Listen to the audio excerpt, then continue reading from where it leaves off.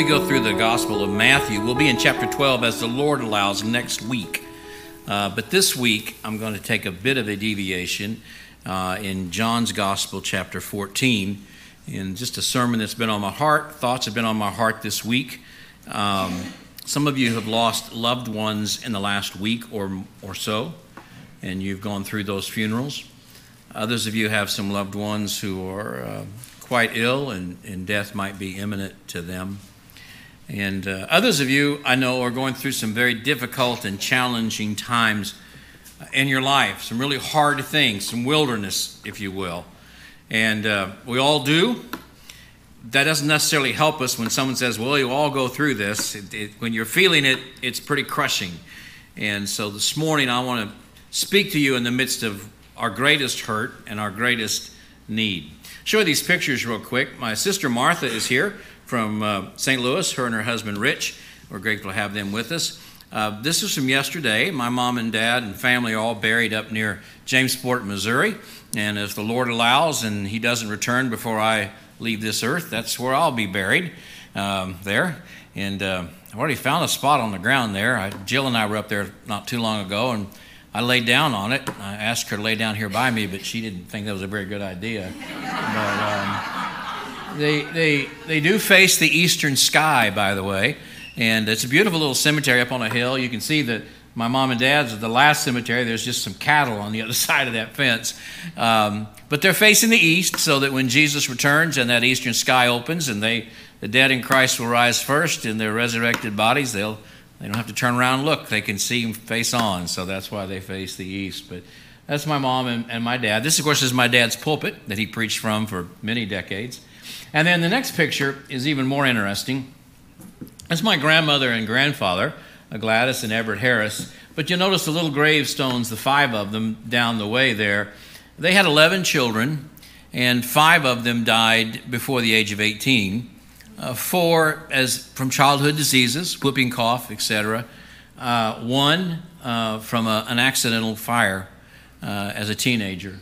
So they buried 5 of their 11 children in that cemetery. There's a little church right there. My mother was baptized on down that hill is a creek. That's where she and all those siblings were baptized. And I often thought when I go there of my grandmother and my grandfather having 5 funerals in that little church and 5 graves there. And all of that simply to say that tragedy and heartache and wilderness is nothing new. And as God's grace was sufficient for them, his grace is sufficient for us. And also that they are not there, they are present with the Lord. To be absent from the body is to be present with the Lord, and that is just resurrection ground. And one day those bodies, the earth will give up their dead, and there'll be new bodies, and we'll have this mortal put on immortality and this corruptible put on incorruption, and the dead in Christ shall rise first. So whenever you go to a cemetery and you have loved ones who've passed away in the Lord, you can be confident that they are not in that grave. They are literally present with the Lord, but one day that body is going to renew and come out of that grave. And you may think, well, that's a crazy thing, but I'm going to tell you what, that's a true thing. And that's exactly what's going to happen, and that's our hope in all things. So let's go to John's Gospel, chapter 14. Man, things have moved really quickly in the ministry of Jesus now. Things are really coming to a climax, to a focus here. And the disciples are sensing that things have sped up. They're also really sensing the tension that's in the air. They're sensing the danger that is all around them. Jesus has said many things, and we're going to look at those in Matthew's Gospel. He really begins to say some things as we look at next week that really begin to offend some religious leaders of the day, make him seem like a dangerous figure. And so they realize that he is doing that, and they also understand what might happen. And so they're living in a time here of uncertainty, these disciples are. They thought they knew where Jesus, what he was doing. They kind of thought they knew where he was going. You know, he's feeding all these thousands of people with a little lunch. He's walking on the water. He's healing the sick. He's raising the dead. He's speaking unbelievable truth. And then he doesn't, and he's gathering huge crowds up in Galilee, but he doesn't leverage any of that for his own popularity. He doesn't leverage any of that for his own political and financial benefit. In fact, he seems to be doing just the opposite. And so the disciples are really concerned about what the future is. Where is all this going? And Jesus knows that literally in a very short amount of time, a matter of days, things are really going to take a turn. And Judas, we say Judas, you think, oh, that's that evil betrayer like a Benedict Arnold. You got to remember, for the disciples, Judas was probably the most trusted disciple they had because they gave him the money, all right? He carried the money. He came off looking like someone who was one of them. He was a complete deceiver. And how crushing it is when someone that we trust deceives us that way. And we've all had that happen in our lives. And if you haven't, you will someday. And so they're going to find out that one of the 12, not one of the hundreds that hung out with Jesus or followed him around from time to time, betrayed him, but one of the 12 betrayed him. And again, you would think they would think, well, Jesus, didn't you know he was going to do that? Why did you let him hang around with us? All kinds of questions. Not only was one of the 12 going to betray him, but he wasn't really going to defend himself. In fact, when Peter pulled out his sword to protect him, Jesus said, put that thing away. When Peter tried to cut off the head of a guard, he missed and got his ear. The guard probably ducked, and Jesus picked the ear up and put it back on. What is all of this about?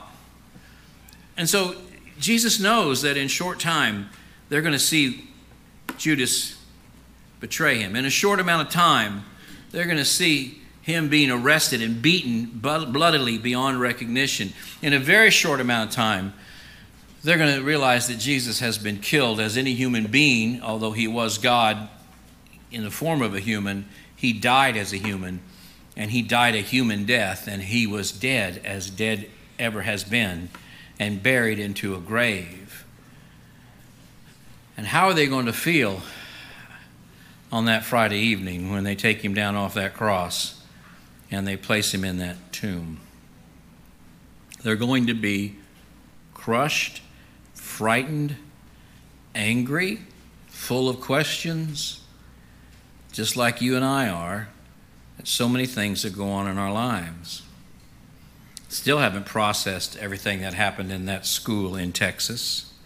Still haven't processed everything that happened in that grocery store in Buffalo. Still can't process everything that happens every day in the streets and rural cities and rural communities, rather, of our nation, and all the violence and all the hurt and all the death. And so all the questions. What's all this mean? Where is God in all of this? And again, that song just kind of speaks to me. I feel like sometimes I'm just in the wilderness here. Why am I here? Where's it going?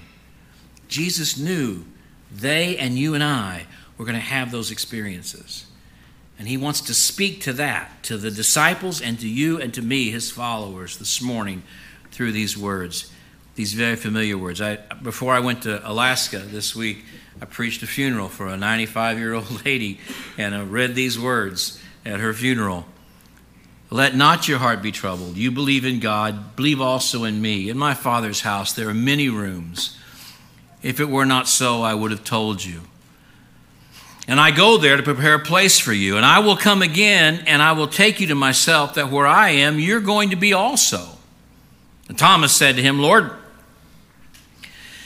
we don't know where you're going. How are we going to know the way? I mean, just parenthetically, because we're going to look at the lives of the disciples in the next few, after we're through with the book of Matthew. And Thomas is one of the most interesting ones. We call him Doubting Thomas. That's a poor choice of words. He wasn't doubting Thomas. He was deeply in love with Jesus, Thomas, all right? No doubt Thomas was like some of you in this room. He was always a glass half empty kind of guy. That is true. I mean, he really was.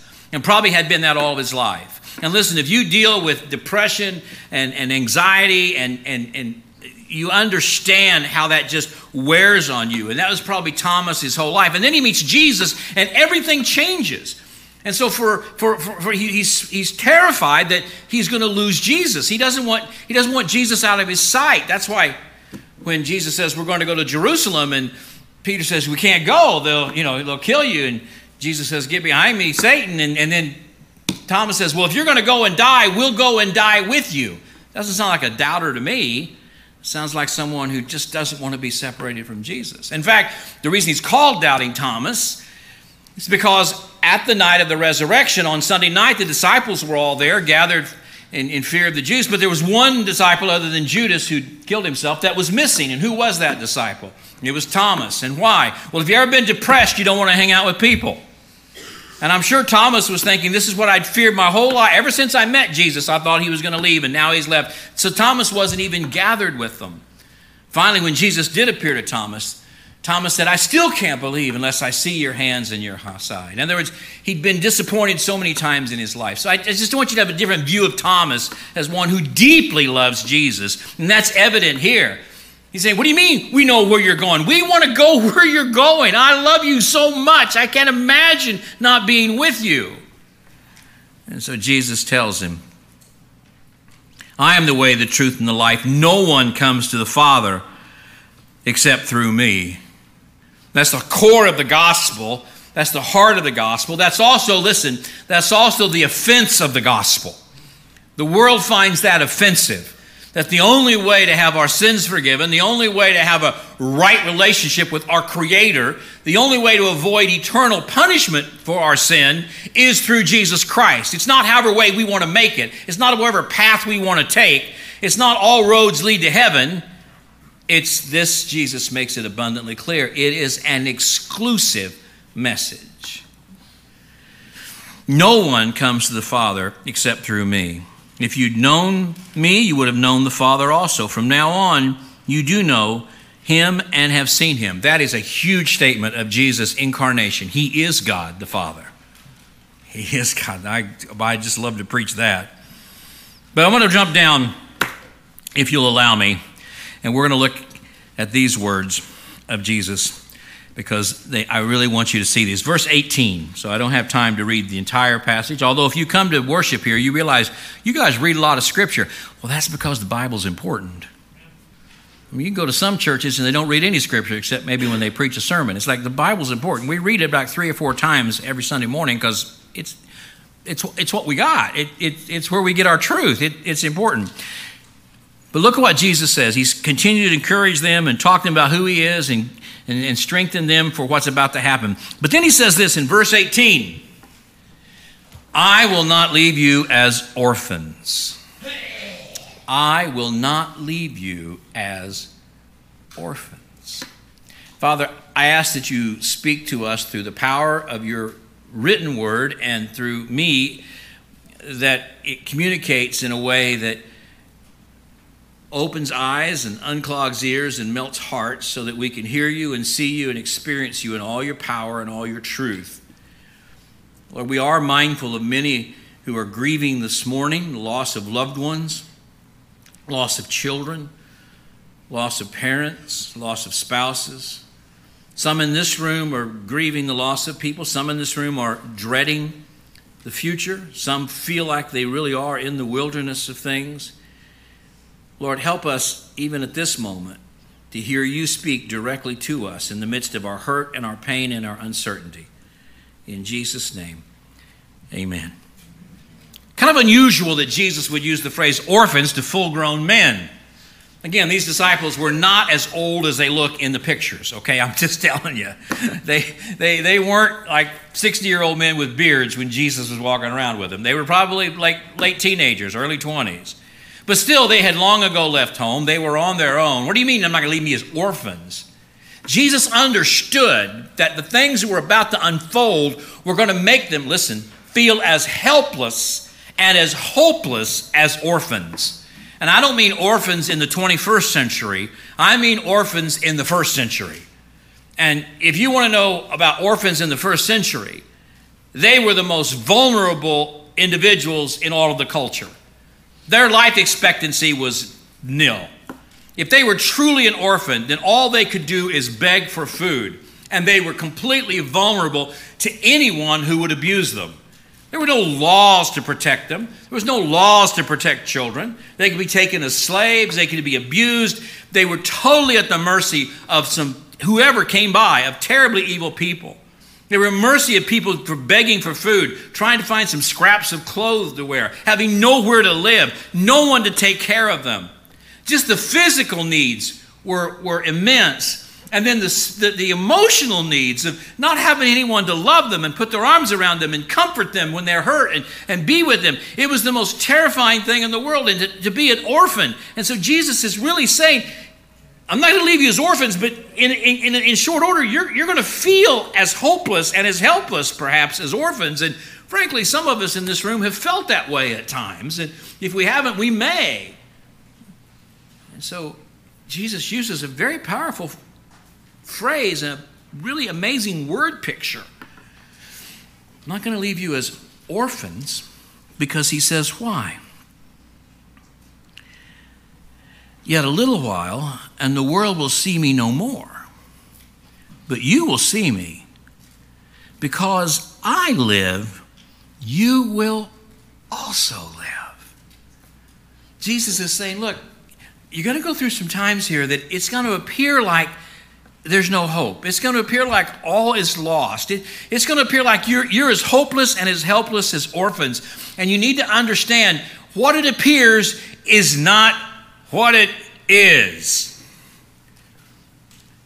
That is something we need to preach to ourselves as believers in Christ every day, because we forget it every day. What it appears is not what it is. What it appears is not what it's going to be. What it appears is not the final chapter. And Jesus says, you can know this because I will live. Because I live, you will live. Have you ever questioned whether we really die and really live after death? Is there really life after death? Is that just hopeful, wishful thinking? Is that really true? And the Bible is so abundantly clear that yes, it's literally true. And Jesus is the most clear about it of all.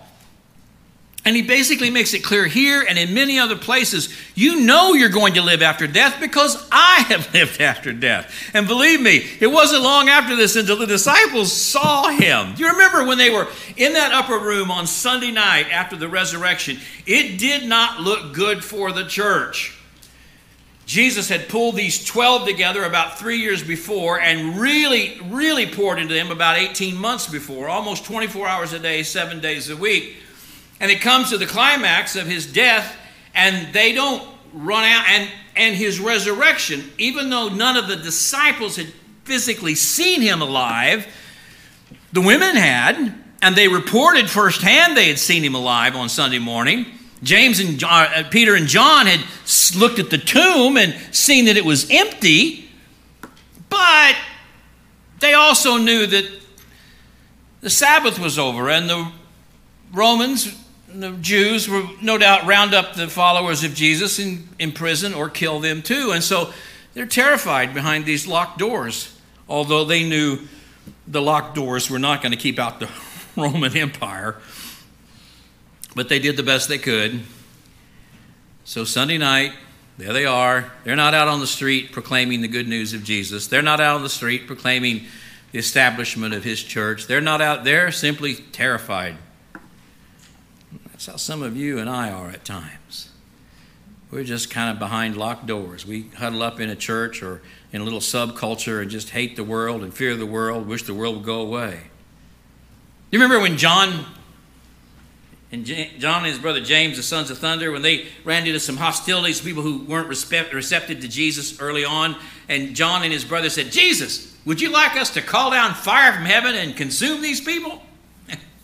And before you think they're just kind of weird guys, there's some images in the Old Testament of God doing that to his enemies. And so I think James and John were feeling like, hey, we'll kind of show that we know the Bible and this is what God does, so would you like that to happen? And Jesus, no doubt, just went, I got a lot of work to do here. I had a lot to do. No, we're not going to call down fire from heaven and destroy the enemies. But you know, sometimes, church, when you and I say, man, this world's so bad, it's so wicked, I just wish God would take us home and destroy the whole thing. You're saying the same thing that James and John said when they said, let's just call down fire from heaven and destroy it all. You're saying the same thing. You're missing it too. So there they were behind locked doors for fear of the Jews, and something happened. Jesus appeared in their midst, and when he appeared in their midst, they were surprised.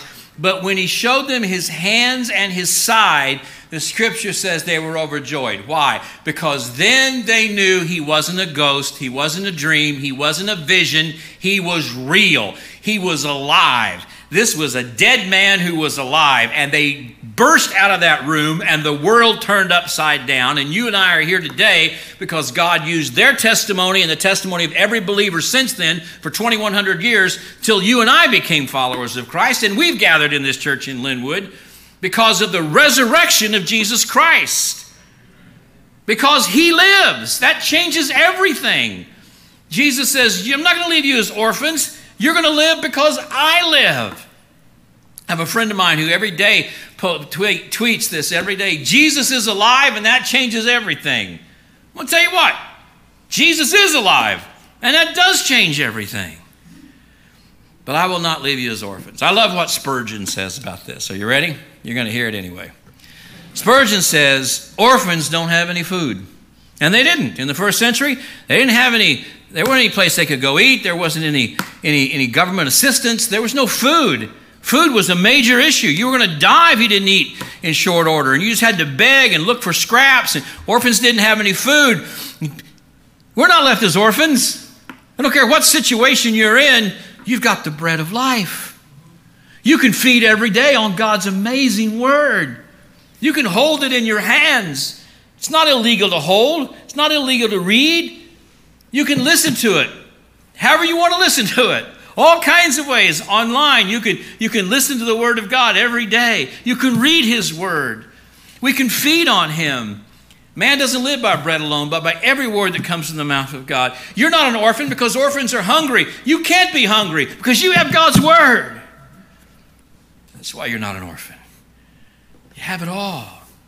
How often we don't read it. How often we don't feed upon it. How often we become spiritually emaciated because we're feeding on everything else other than His Word. But I'm not leaving you as orphans. Orphans have nothing to eat. You can feast at my table. You can read my Word all day, every day. You can wake up at night when you're frustrated and frightened and open it and read it. A few years ago, an individual I had never met was in town for a while, but we had some mutual friends. He texted me. He said, you don't know me, but I need a favor to ask.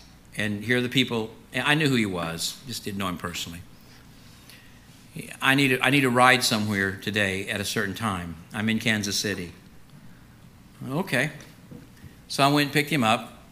Turned out he had only been 2 weeks out of rehab for drug and alcohol. And he was in AA, and he was in the period where he had to go to a meeting every day for, I think, 30 days or something like that, wherever he was. And he was traveling around the country because of his job.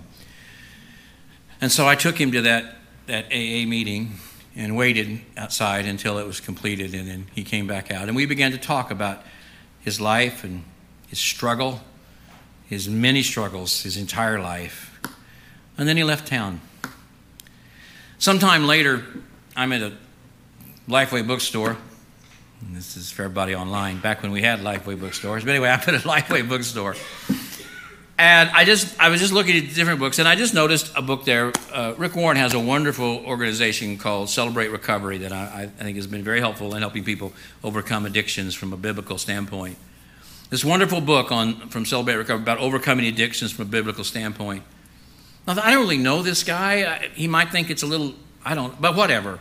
So I took the book, and I bought it, and I messaged him, texted him, and said, I'd like to send you something. And he gave me a post office box, so apparently he didn't really want me to give his address. He gave me a post office box. And in order not to seem like maybe he was forced, or I put some barbecue sauce and other things in there, make like a gift box, right? So anyway, sent it to him. They didn't hear a word forever. But about 6 weeks later, he called me, and He said, I got to tell you this story. And so he told me the story briefly. But then I ran into him again. Hadn't seen him. This was 2018. Hadn't seen him for 4 years. Ran into him again this week. He said, I need to sit down. I need to tell you something. I said, okay, fine. He said, after I left you, he said, I relapsed big time. Got back to my old habits. He said, it became really bad. I'd never had a relapse as bad as the one I had. And I was completely out of my mind and completely hopeless. He said, I even brought my gun out and had it on the kitchen table. I was done. I couldn't do this anymore. He lived in a small town, and the postmaster knew him. The postmaster called him and said, look, you got this package, been here 31 days. You don't come pick it up, I'm going to send it back. He said, for some reason, I just decided I'd go pick it up. He said, it was your package. He said, opened it up. There was that book. And the book's about this thick. He said, I opened up the book, and right there in the middle, it talked about relapses and what God can do in your relapse. He said, it changed my life. He said, I read that book every day. He got into God's Word. He's been clean and sober. I mean, I don't even know the guy, really. But it's the Word of God that can change people's hearts. I want you to know that. I know I'm spending too much time on these stories, but when you get to be my age, you've just got lots of stories. Wish I had a picture of it. I should have sent it to Amy. I got this amazing picture. When I was at Warnell, we decided we were going to hang. We've done that here. We've done it here at Linwood. There's not as many people in Linwood as there is in Kansas City, so it didn't take very long. We've hung Bibles on every door in Linwood, right? Remember you all did that? When I was in Kansas City, we decided to go within a 2 or 3 mile radius of our church. It'd be like 10,000 people. We were going to hang Bibles on 10,000 doors. And over about a 2 or 3 year period, we did it. Didn't get a whole lot of response from that. Didn't get any hate mail. That was kind of good. We hung Bibles there. They were nice, New Testaments that were sort of told people how to find Christ. But about 3 years after hanging the first Bible, this lady calls our church and she says, I understand you got some Bible studies in our neighborhood. Yeah, we do. So we told her where one of them was near her house. And she shows up at this Bible study, and she's got this little paperback Bible that we gave her. I got a picture of it. I'll go home today, I'll find it, I'll put it on my Facebook if you want to look it up and see it. And it was, every word of it was underlined. It was highlighted everywhere. It was dog-eared. This woman had gone through it with a fine-tooth comb. And she said, I've been looking at this for about 3 years and reading it. I really think I want to know more about this. And so she showed up at the Bible study. God's Word, you have no idea. I will not leave you as orphans. You have the Word of God to feed on. And it's food you can't imagine. It's food that can save your soul. It's food that can sustain you through all kinds of things. It's food that can save your life. Orphans have no food. Secondly, and I won't take this long with all of them, orphans have no shelter. They have no protection from the elements, no protection from the cold and the wind and the rain, and no shelter. Oh my goodness, we have the shelter of Jesus Christ. We have the shelter of the cross. We have this cleft in the rock where we can be. What a glorious thing. The Tople who wrote the song, the old rugged cross, and just that the wonderful words that are in there, and how in the cleft of the rock, and apparently he was in a storm one day and out in the woods, and he found this little cave, this little outcut, and to get out of the storm, he got in that little cleft in the rock, and he felt the protection of that, and it reminded him of the power and the majesty of God and how God protects him. And you're not without shelter from whatever life can throw at you. Whatever it comes as a child of God, you have His covering on you. You literally, and I mean this, and it's hard for me to fully understand it, and I'm not going to try to explain it because this side of heaven I can't fully understand it, but the Scripture makes it clear that there are things going on all around us that we can't see, and there are angels around us that we can't see. And I do believe we are protected. I don't believe you have a particular one guardian angel that hangs out with you your whole life. I don't think the Scripture says anything like that. But I think we do have a shelter. Nothing's going to happen to us that God is not aware of and God is not allowed to happen. Remember when Jesus was talking to Peter, and Jesus said, Peter, Satan has asked me if he can shake you to the core. Let's marinate on that for a minute. Satan asked Jesus, can I shake Peter to the core?